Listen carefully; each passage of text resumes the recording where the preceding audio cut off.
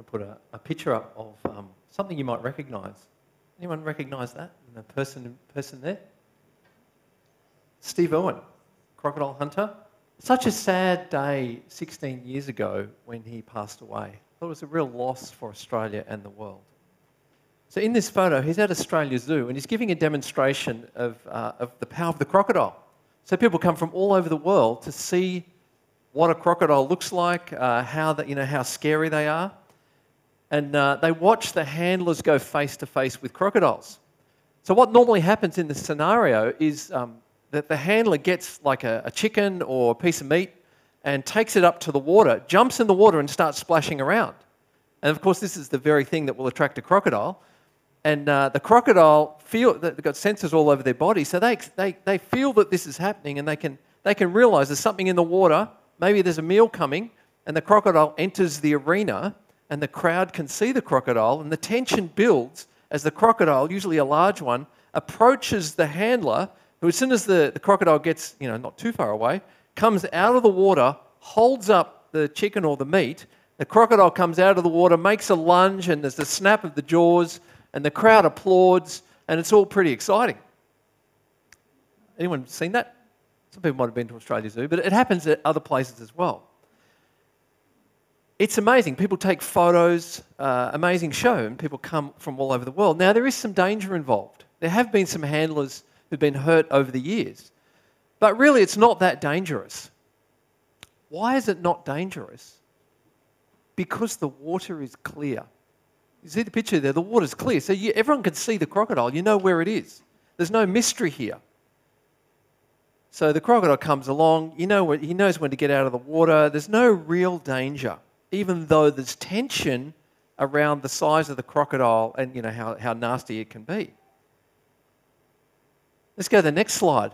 In the wild, of course, the water is not clear. The water is murky and muddy. Crocs are able to sneak up on their prey by the water's edge, even if it's a person, without being seen. Things are far more dangerous when the water is not clear. So the croc comes, it approaches, it gets its victim. Almost every time in the wild, or quite regularly. So when the water is murky, dark, you can't see the crocodile. You just don't know what's there. It's not safe because you don't know what's hiding. So if you're in northern Australia, it's wise to stay away from muddy waters. It's inherently dangerous when the water is murky. You just never know what's lurking there, wanting to make you its meal. Okay, let's go to the next slide. So this is a photo here. Now, have a look at that. I wonder what your emotional reaction is. As a church staff, we meet on Tuesdays to pray, to go through things, to plan. Now, this week we read an article by a guy called Karen Newhoff, and it raised some questions. And he was saying there are certain things Christians shouldn't say as they go about talking about their faith. And we discussed the article. We kind of came to the conclusion, yeah, he's right. There are some things you shouldn't say, but it depends on the context and all of that sort of stuff.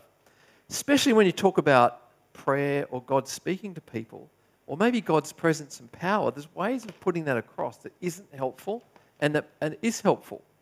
So the pictures on the screen are examples of what some people might back away from or be afraid of when it comes to the idea of the Holy Spirit. I talk to people in many places, and I regularly hear people who share a story that they've been hurt or offended in some way by something that happened at a previous church or a previous pastor or leader, someone who was claiming to speak for God or maybe offered some sort of ministry claim from the Holy Spirit, and because of that experience, they've drawn back. And they said, that's a bit scary. Something happened back there. I don't want to go into that space again. They're reluctant, and so they avoid it. I can understand that. Why go into a place where you've been hurt, manipulated, or abused in the past? Having said that, I want to say up front that I believe that God does speak to us today. I also believe that God heals people today. God's power isn't any different than it was in the first century. And I've seen some pretty amazing things happen in the past. But I've also seen some things happen that definitely comes under the heading of control or manipulation or coercion or power games by people. That certainly has happened. Maybe you've experienced that as well. It seems for many people in this area of the Holy Spirit, the waters are quite murky. It's been muddied by all sorts of things that have happened in history. For some people and some churches, they won't go anywhere near this stuff because of what's happened in the past and the fear that maybe that will happen if we open the door to any sort of mention of the Holy Spirit. The water's really dark and really murky. I wonder if that's you. Maybe you've seen stuff. It's caused you to ask questions. It's caused you to doubt. It's caused you maybe even to feel vulnerable in that space. Maybe you've been left cold by someone's appeal to some money appeal. So, someone's saying, you've got to give me money. And maybe it's for my personal aircraft. And you've got questions about all this. You feel reluctant, untrusting in this space.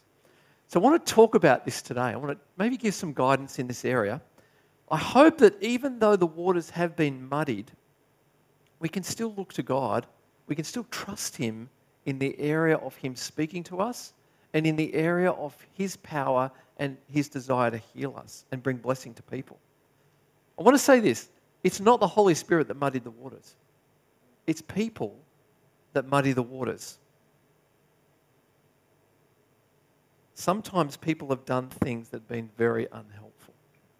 So even though the waters are muddy, I want to give you some ways in which you can test the waters. You can put some tests in place to see, is this genuine? Is it real? So if you hear or see or experience something connected with the Holy Spirit, how do you know it's real? How do you know these gifts are from God? How do you know it's not a power trip by someone? How do you know someone's not trying to deceive you or fleece you? Or even if it's the enemy at work? So, we ready? Let's dive in. Okay, here's... I met a lady who was living not far from here, actually, I think in Inglewood. And before she became a Christian, she was a medium. She would receive messages from somewhere for people. She'd be able to look into people's future. Now, she had this ability from when she was young. She grew up. Later, she recognized that this something. She started. She became a Christian eventually, and she gave her life to Christ. And she realized she had a gift, but she'd misused the gift. When she became a Christian, she had to reorient the gift around Jesus, and the gift was still operating in her, but it was very different messages that she started receiving for people after she became a Christian. It was a different reality. So one time I took a friend to her. This guy was very troubled. He wanted someone to pray for him. He arrived. She took one look at him. She said, "You've got 4 children." Now, this guy had never been married. I had no idea he had any children, and that seemed ridiculous to me. She'd kind of like, what's she talking about? There was no way she could have known anything about, first time she'd met him in her life. Turns out when that guy was younger, he had actually gotten 4 girls pregnant. He had 4 children. Nobody knew about it. I didn't know. Only God and he knew about this. There was no way she could have known. Needless to say, that information got his attention. He knew God was speaking to him. She prayed for him and she gave him some guidance from his life, which was really significant for him and helpful. Okay, I tell that story to give you some background about the church at Corinth. In Corinth, there was a people whose past history was paganism, idol worship, and I suggest probably they had people in there who were priests and priestesses of pagan religions. Maybe they were even prophets of pagan religions, probably similar to the lady that I knew who had been a medium in the past. When the gospel came to Corinth, it came with power and signs and wonders. There were many spiritual gifts in evidence, so much so that in the meetings, people would be prophesying, speaking in tongues, all sorts of stuff going on. That's the context in which Paul speaks when he speaks to the church in Corinth. So this is the Jesus is Lord test. So Paul says, 1 Corinthians 12, "Now about the gifts of the Spirit, brothers and sisters, I do not want you to be uninformed. You know that when you were pagans, somehow or other you were influenced and led astray to mute idols. Therefore, I want you to know that no one who is speaking by the Spirit of God says, Jesus be cursed. And no one can say, Jesus is Lord, except by the Holy Spirit. It doesn't matter how powerful the message. It doesn't matter how convincing the message. In my friend's situation, this lady could have called out the 4 children that no one else could know, but if the message she gives later doesn't acknowledge and recognize Jesus as Lord, it is not from the Holy Spirit. If Jesus is not glorified, this is not God. That's really, I think, the implications of what Paul says. It's a test for all spiritual revelation. All religions, God's plan is that Jesus will be lifted up as Lord of all. That's his plan. That's only really one plan for history. Every knee will bow, every tongue confess to him, to no one else. Anything that's not consistent with that plan, doesn't matter how powerful or convincing it is, it's not from God. I want to emphasize this strongly. I'll give you another scripture relating to this. This is Galatians 1 verse 8. It says, even if we or an angel from heaven should preach a gospel other than the one we preach to you, let them be under God's curse. There's only one Lord and there's only one gospel. It doesn't matter if it comes from an angel from heaven. It doesn't matter the means of revelation. It doesn't matter how powerful it is. If it's not acknowledging Jesus as Lord, if it's not recognizing the gospel, it's not from heaven. It doesn't matter what else happens around it. It disqualifies it as being from God. If people contradict the idea that Jesus is Lord, if they contradict the gospel, it's not from God. Be warned and be wary. You know, I've been to meetings where people have been prophesying, and sometimes it's been really good. People have been saying things, this is from God, and Jesus has been glorified and lifted up. Been to other meetings, and people have been talking about trying to say that this is from God, and they were recognizing and acknowledging all sorts of stuff except Jesus. It was more about angels and visions and their own ministry and give me some money. And sure enough, it usually ends with that. Sometimes spiritual gifts come in different contexts. It has to be acknowledging and recognizing Jesus as Lord. That's a key test. Is Jesus glorified? Is the gospel proclaimed? If he's not, stay away from it. Whatever is going on, however impressive it seems, keep away. Don't be impressed with power if the power isn't pointing to Jesus. That's not consistent with the gospel. Here's another test. This is 1 John. Dear friends, do not believe every spirit, but test the spirits to see whether they are from God, because many false prophets have gone out into the world. This is how you will recognize the Spirit of God. Every spirit that acknowledges that Jesus Christ has come in the flesh is from God. But every spirit that does not acknowledge Jesus as coming in the flesh is not from God. This is the spirit of the Antichrist, which you've heard is coming and it already is now in this world. So Paul says there's many false prophets. There's all sorts of stuff out there. But you need to test them. You need to check it out. Don't be impressed by the power or the revelation or things like that. It can be dodgy. Prophecy and spiritual gifts are not meant to be coercive. God wants people to maintain their freedom. Here's a test. Does this message or this ministry acknowledge Jesus as coming in the flesh? This is a key point. It's always been a key point of Orthodox belief. The devil hates that idea. Because if Jesus didn't come in the flesh, he didn't really become one of us. He can't be our sacrifice. He can't be our saviour. And we can't follow him. If he's not divine, we've never had a human being truly serve God. And so we have no one to guide us. If Jesus is not fully human, then we don't have any hope of following God, because we don't have anyone human who has actually done it and shown us the way. Nobody can say no to sin in their life, can they? Because no human being's ever done it. But if Jesus is really human and has taken on fully the human condition, it is possible to follow God in truth. because somebody has done it. Jesus came as a human being. He showed us how to live as human beings, and that's the basis for us being able to follow him, because he was one of us. Now, we're not perfect, but we can grow into that. Now, you've heard it said to err is human, to forgive divine? No. To err is human, but to forgive is human as well. Jesus said you've got to forgive. That's a human thing. If you're sinned against, we have to forgive. It's not just a divine thing. He experienced all we experienced and still trusted his Father. Still gave himself to God. As human beings, we in the same way can be filled with the Spirit of God to be the salt and the light of the world. If Jesus didn't become human, then humanity has never come out of the darkness and never can. We've got no one to show us what human life should be like. But if Jesus has become human, we've got someone to show us the way. The water has been muddied in this area. Now, there have been all sorts of beliefs and teachings over the history of the church denying this. People said, no, he only seemed to be human. He was kind of a little bit human. He was different than us. Didn't really take on humanity.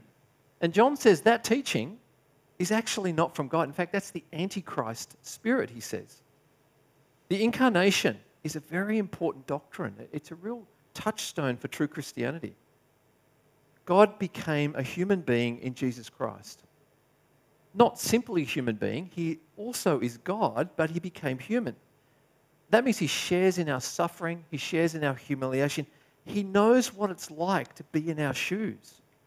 We have a faithful and merciful high priest because he's been where we're at. God's work through Jesus, his miracles and all the things he does aren't done because he's God. Other people do miracles in the Bible. They're not God. It's not the divinity of Jesus through which the miracles happen. It's a human being surrendered to the purposes of God and filled with the Spirit, doing the works that the Father does through him. And that means other people also filled with the Spirit can also do such works. Jesus said, it's better that I go and you will do greater works. Not because you become gods, but because the same Spirit that filled him will fill us. And he said, I will send the Spirit to enable you to do the things that I have done. Beware of any teaching, any prophecy, any ministry that denies that Jesus became truly human. That he had a real human body. That teaching is not of God. In fact, John says it's from the Antichrist spirit. Okay, you ever wonder what the church was like in the early days? New Testament gives us an example. The church of Corinth is one example. Now, it's a pretty charismatic, wild place. But it was part of the churches of the New Testament. It gives us insight. There's all sorts of prophecy and stuff going on. It's a really interesting study in what it looks like when God is speaking to a group of people. So this is 1 Corinthians 14. 2 or 3 prophets should speak, and the others should weigh carefully what is said. And if a revelation comes to someone who is sitting down, the first speaker should stop. For you can all prophesy in turn, so that everyone may be instructed and encouraged. The spirits of prophets are subject to the control of prophets. Now, I want to focus on that last phrase. The spirits of prophets are subject to the control of prophets. So imagine the situation, someone's prophesying. This is the church at Corinth. They're telling people, God has said this, I believe this is what God is saying to us, or something of that nature. Prophecy can be a powerful thing. And if people can prophesy, normally there's a sense of awe or respect that people have towards them. Wow, this person actually speaks from God. That's amazing.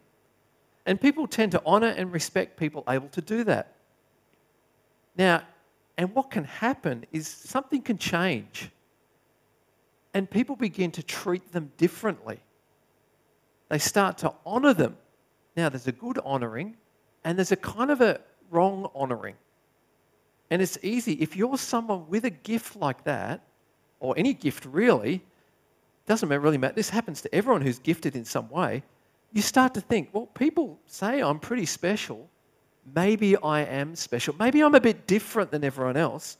Maybe the rules that apply to everyone else don't really apply to me. I think what we're seeing, kind of in the unmasking of a lot of public Christian figures, people have believed that their gift have given them the right to do things. The rules didn't apply to them anymore. You start to think you're special. You think that your voice is the most important one in the room. A bit like with Elvis, right? You know, with Elvis, he was surrounded by groups of people who said, good on you, Elvis. Everything you do, Elvis, is fantastic. Elvis would say, how about I do? Yeah, it's great, Elvis. You heard the term sycophant? A sycophant, he tells you exactly what you want to hear. Elvis was surrounded by sycophants, by people who said, Elvis, you're doing great. You can't make any mistakes. Even when he was taking drugs and doing all sorts of crazy things, he was simply told that he was the best. No one would contradict him or speak into his life. He was found dead at 42 years old of a drug overdose, when he should probably lived another 40 years, who knows. Paul says the spirits of prophets are subject to the control of prophets. Essentially, I think he's saying someone who prophesies should always be willing to submit what they say to other people so that they can test it. You should never override that step of accountability to other people. That doesn't mean, if people test things, that's not being negative, doesn't mean lack of faith. Things are meant to be tested. They're meant to be weighed. People have to maintain their conscience. You should never override someone's conscience. You've got to respect the conscience of people. God has given them the conscience. If they don't agree with what you're saying, it doesn't matter. You've got to respect their conscience. No one is an island. God doesn't give gifts to set people apart, to make them special. Gifts are given for the benefit of the body. They're given for other people. There's this attitude thing. Anyone has a spiritual gift, especially if it's a gift like prophecy, which can be prominent. Got to keep this in mind. It's not about you. Remember a few years ago, there was an organisation looking for a spiritual leader. There was an international organisation, and one person came and they said, I think I'll go for that job. They came with all these credentials, all the things they'd done in their ministry and their life, and they were really impressive. This person looked like they would get the job. But the board of the organisation asked a very wise and strategic question. They asked this: who can say no to you and make it stick? Essentially, they were saying, who do you listen to and take advice from? And this person had a team, and when that team heard that question, they laughed, because it's like, nobody says no to that guy. He's in charge. He's too important. He makes everything happen. That answer was not what the board was looking for. They rejected the application. Instead, they went for a person who, when they asked that question, who was able to say no to you and make it stick, brought out a list of people that they were accountable to. A variety of people that could speak into their life, tell them no, and they would listen to them. God works through the body, not through lone rangers. Everyone who wants to operate in spiritual gifts should be submitted to a group of people, a church, a leadership team, a board of some description, and be open to being corrected by them. Beware if that's not the case. Okay, here's another test. We live in a time in history where the church is a bit on the nose. We've talked a bit about that before. And sometimes with good reason. There have been scandals involving Christian leaders in our society. This is the fruit test. So Matthew 7. Beware of false prophets. They come to you in sheep's clothing, but inwardly they are ravenous wolves. By their fruit you will recognize them. Are grapes gathered from thorn bushes or figs from thistles? Likewise, every good tree bears good fruit, but a bad tree bears bad fruit. A good tree cannot bear bad fruit, and a bad tree cannot bear good fruit. Every tree that does not bear good fruit is cut down and thrown into the fire. So then, by their fruit you will recognize them. Now, remember we're talking about muddy waters? When a person claims to speak for God or does something claiming to represent God, and their lives don't add up, if they do things outwardly, publicly, and their life doesn't add up privately, people get confused by that. You've probably seen too, people who are serving God. Okay, they're doing stuff publicly, but behind the scenes, it's like they're having an affair or more than one affair. They're stealing money or something. They're doing all this stuff behind the scenes. Meanwhile, they're doing this Christian ministry. Something underhanded is going on. It looks like they're doing a good job. It looks like they're serving God, but behind the scenes, something is wrong. I'm sure we've all heard of this, or maybe we even recognize it from personal experience. Maybe they were preachers and people were benefiting from their message. Maybe they were pastors. Maybe they grew a massive church. Maybe they were leaders of Christian organizations who seemed to be doing a lot of good in the world. And it looked like they were speaking from God and God was blessing them. But then the truth comes out. Usually one person blows the whistle and they say, look, let me tell you about what's actually going on. People often criticize that person. And then others start telling stories. This is going on behind the scenes. Now, I won't mention any names, but you probably can think of some names now where that's been the case. People feel really hurt and disillusioned when a Christian leader falls. They've been living a double life. It looked like they were a good tree. It looked like they were doing good things, but there was rottenness at the core and bad fruit is born. No matter how much good gets done, the disillusionment and breaking of trust that happens makes the former stuff not worth it. Ministry is really a serious and an awesome responsibility to serve God. As Christians, our behavior impacts what other people will think about God. We represent God. If we represent God badly, people are going to think bad things about God. We need to be careful. We need to be holy in this area. Now, speaking to a pastor in Perth recently, he's saying he's got a job as a youth pastor role, and there were two candidates. One candidate, really good speaker, really impressive person, kind of charismatic, and they looked at this person like really great. But when they went behind the scenes and did the interview, like they checked on the referees were like, yeah, really good at this and that, but just not sure about giving them a recommendation. There was another person who, not very charismatic, nowhere near as good a speaker, but when you talk to the people who've known them, they say that person has integrity, just willing to endorse them fully. Anyway, they made the decision to go with character, not with gifting, and they didn't regret that choice. The church hired the second guy, and a lot of people who've been in leadership a long time, has shifted from we want someone who's really good to we want someone who's really solid, who has the character to be able to do the ministry. Eventually, the person with character will shine through. In the long term, character is a better marker than spiritual gifts or anything like that, impressiveness. The inward part of our life, the core reality, the secret part has to match up with the outward part, public face. Jesus said, by their fruit you will recognize them. Eventually, what is inside will become clear. Okay, let's 1 Corinthians 14:3. So in the New Testament, prophecy is a bit different than the Old Testament. This verse tells us the basic approach to New Testament prophecy. The one who prophesies speaks to people for their strengthening, encouragement, and comfort. It's not about criticizing or bringing people down. Sometimes you have people speaking for God and they're always negative. Just be wary of the negative all the time, because this says prophecy is about encouraging, strengthening, and comforting people. Jesus didn't come to condemn. Hey, we're condemned enough. He came to save. There's a positive side of prophecy we should take on board. Strengthening, encouraging, comforting, building others up.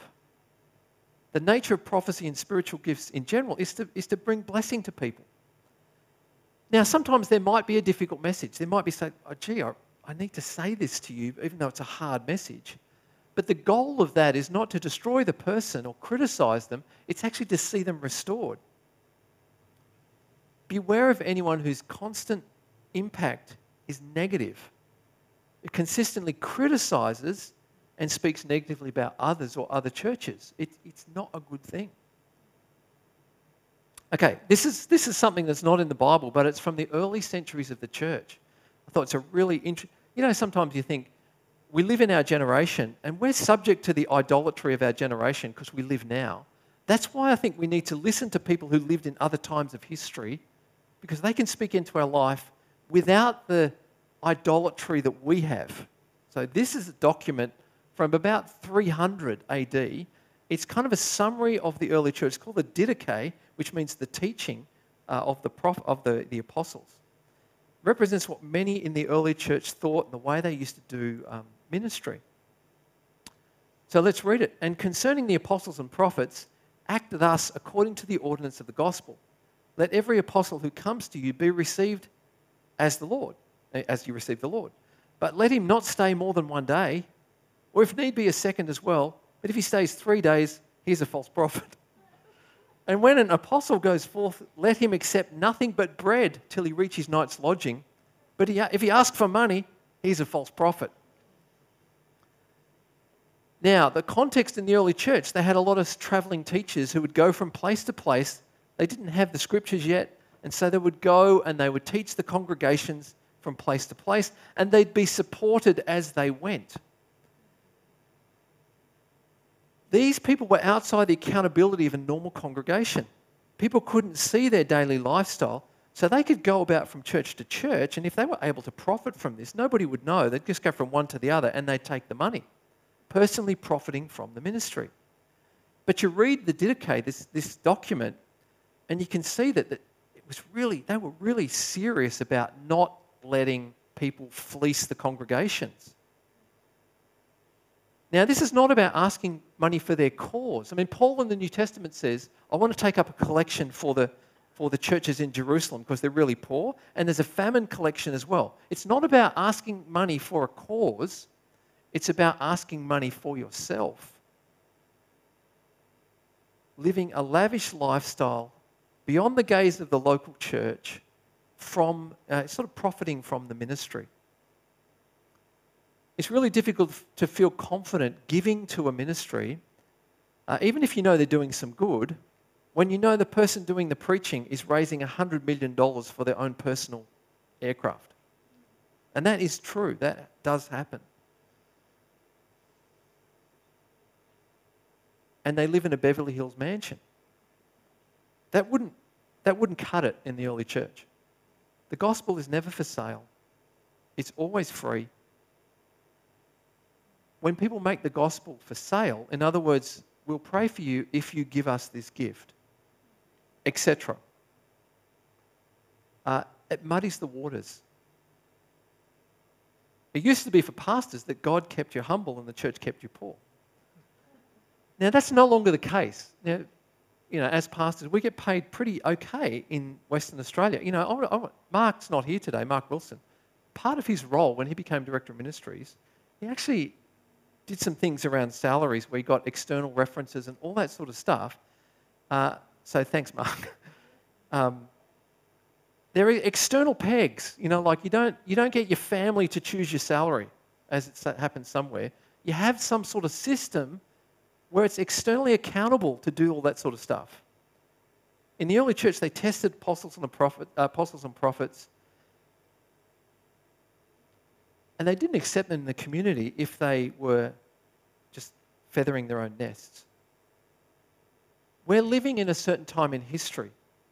We're living in a very wealthy time in history. We are the wealthiest people the world has ever known.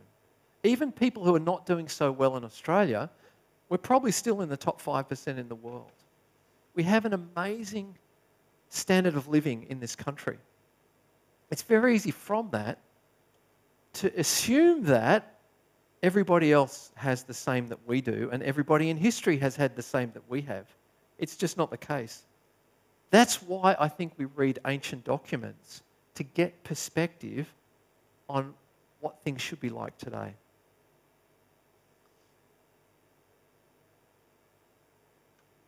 The love of money is a root of all kinds of evil. Be on your guard.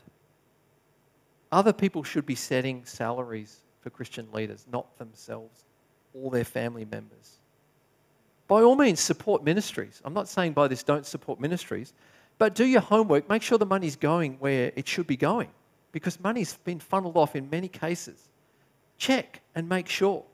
It's unfortunate that Christian ministry, maybe especially TV and online versions, has muddied the waters for people and they've lost confidence. It's so different than how Jesus operated. So be on guard. So let's get back to the dark water. This is the dark water again. Northern Australia. Why don't you go in the dark water or near it? Because you know there could be crocodiles there. Dangerous. The waters have been muddied. Some people have backed away because they've just seen things that have led them to lose confidence. Let me just keep a basic Christian faith. I'll believe in Jesus, but none of that stuff about the Holy Spirit, that's dangerous because I've seen it misused. I get that. But I want to say this, the New Testament, that stuff's in the New Testament. I don't think we should let go of the New Testament and the things in it about the Holy Spirit because some people have muddied the waters. He called his disciples to go. He promised they would receive the Spirit, and he said with the Spirit would come power. He even said they would do greater works than him. Paul says, earnestly desire spiritual gifts, especially that you might prophesy. That instruction stands even if the waters have been muddied. So there is some murky water. We have to be careful about not allowing God's calling for us to know and experience the Holy Spirit, to put that down because there have been some problems historically. There are crocodiles in the water. Let's acknowledge that. But why would you go in the water in Northern Australia if it's got crocodiles? Would you go in the water? Let me show you why. Let's go to the next one. Barramundi. What does a barramundi taste like? Subtle, gentle, these are descriptions. Mild flavour, a rich, buttery, soft, slightly sweet flavour according to Fish Choice. A silky mouthfeel, a delicate skin that crisps perfectly when seared. The smell is also on the mild side. So you feeling hungry? Barramundi is a fantastic fish. And you know where it lives? In the murky waters of Northern Australia. Why would we go in those waters when we know there's danger? Because there's also reward. Now, we've talked about some of the dangers today. The waters have been muddied by all sorts of things.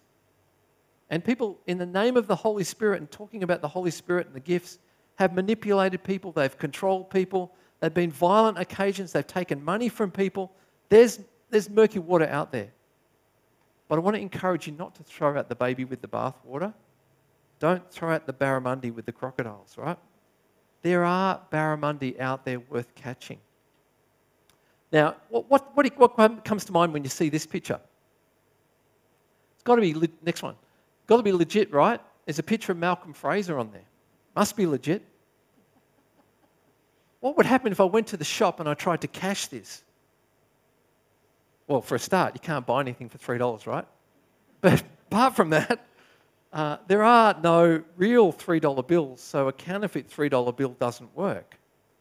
When we see so many ways that people have counterfeited and abused and muddied the waters, misrepresented God in all sorts of ways, what does it say?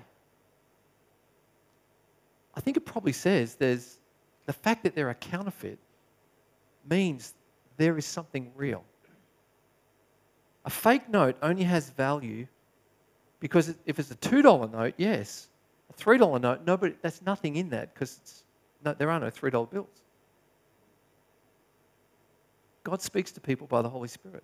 He does give prophetic words and messages through Scripture, through other people, through circumstance. God does heal people. There are powerful things that God does in this world. There are amazing gifts given to the church. There is the real deal. And the real deal is precious and powerful and important. I think that's why we have the problem, because there is the real. If there was no real, there would be no need for counterfeit. Even if the waters are muddied and you feel that they're muddied, I want to say the fishing is worth it. The taste of barramundi is worth the risk. The gifts of God, God speaking to us by the Spirit, God healing us, restoring our lives, using us to bless others, it's worth it to pursue those things, to find out about those things. I want to finish with a story because, I've talked about some negative stuff. I want to talk about some positive stuff. I shared this story on Wednesday night. Now, there's a young couple getting married. It's not my wife and I, but I want to tell you about my wife and I. When I tell the story, it's almost like, because people have been, in this area, people have experienced bad things. I remember in a church once, there was a young lady who led worship, very attractive young lady. There were 5 guys in the congregation believed that God had told them specifically they would marry her. I don't know how that's going to work out, but anyway. But even though the water's muddy, that doesn't mean that God can't speak to us. So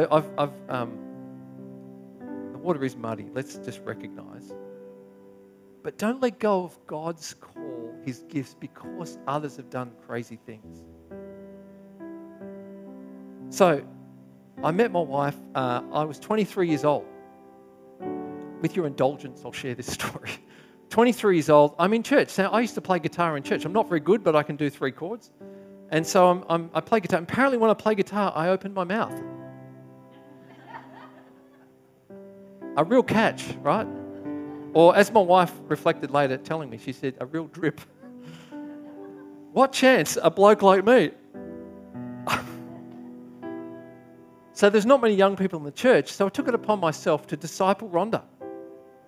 I think at the time she just wanted to get on with her studies, right?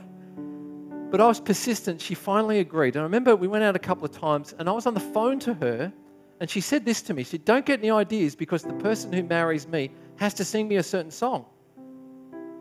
Now, rewind 7 years. She's 12 years old. She's just gone to high school and she's in a music lesson. She plays flute. And there's a song playing and her family background and some of the things she'd experienced led her to think that marriage is not a really good scenario. God, if there's a God, didn't grow up in the church, but she had a grandma that was a believer. She said,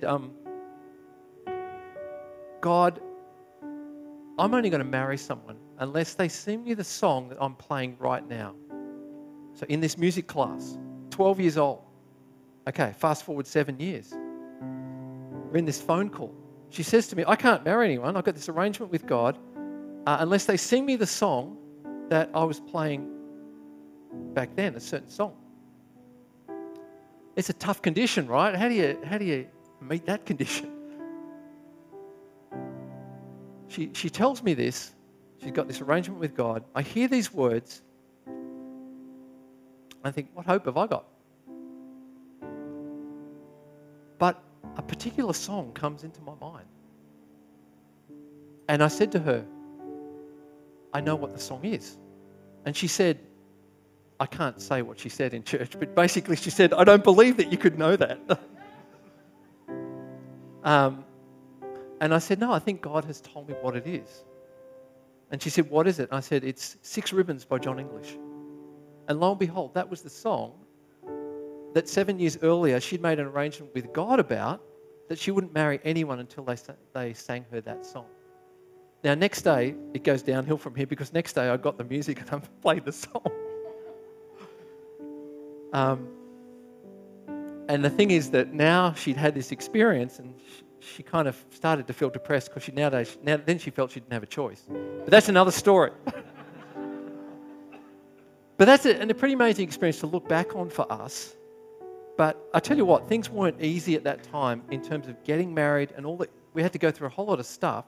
Sometimes I wonder whether God speaks to you because he knows there's going to be struggles and he knows you've got to be able to hold on to what he says. You've got to be able to, persevere through difficulty. So he gives you some clear guidance. Next Monday, it's 31 years. So I want to say that seeking God is worth it. Listening for his voice is worth it. I'm not saying you have to have that sort of experience to get married. No one would get married. But God does speak to us. He cares about things in our lives and he wants to guide us. The Holy Spirit will give us God's wisdom and guidance. I think miracles still happen. God is still God. Don't give up on these things because the water's a little muddy. Test the water. Listen to God. Jesus promised he was with us till the end of the age. He will help us and guide us. Let me finish with a scripture from Jesus. This is Luke 11, verse 13. If you then, though you are evil, know how to give good gifts to your children, how much more will the Father in heaven give the Holy Spirit to those who ask him? He's willing to give us what we need. The Holy Spirit, his gifts, guidance for life. God is willing for those things to give to us. Would you pray with me? Father, I want to pray for those particularly who feel as if the waters have been muddied. Through experiences they've had or through things that they've seen. Lord, they've stepped back and said, it's just too hard. It's not worth it. It's too dangerous. I've been taken advantage of. Father, I want to pray healing and restoration.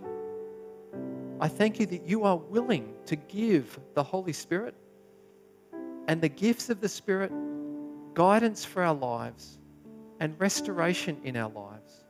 You are willing for those things. Lord, heal our hearts and our minds where we've just lost confidence. The stars that we look at today are the same stars that were there when Abraham was given his promise. You are the same God. Lord, restore confidence in us towards you. Even though the waters are muddy, you are still the same. Lord, help us re-engage if we've stepped back. Thank you. Lead us. Areas where we need guidance, Father, speak to us. For the glory of Jesus. Amen. Now, if you felt like something today, you said, hey, there's something I'd like to talk to someone about. Today, the tree is going to be called the tree of clarity and re-engagement. So if you feel like you want some clarity or you want to re-engage with God on some things perhaps you've stepped back on because the waters have been muddy, we're going to have some people over there to pray with you. So no morning tea, but I encourage you to encourage one another, bless one another. As this week, if you go to connect groups, you're being with people, encourage one another. Look to God for the guide for your life. He's willing to give us everything we need. Lord, bless all of us this week as we go from here. Your confidence and your courage. Thank you. We celebrate communion, Lord. You have given us your Son. How will you not, along with him, graciously give us all things? Bless us, Lord. We go knowing you are with us into this world that needs you so badly. Make us lights in this dark world.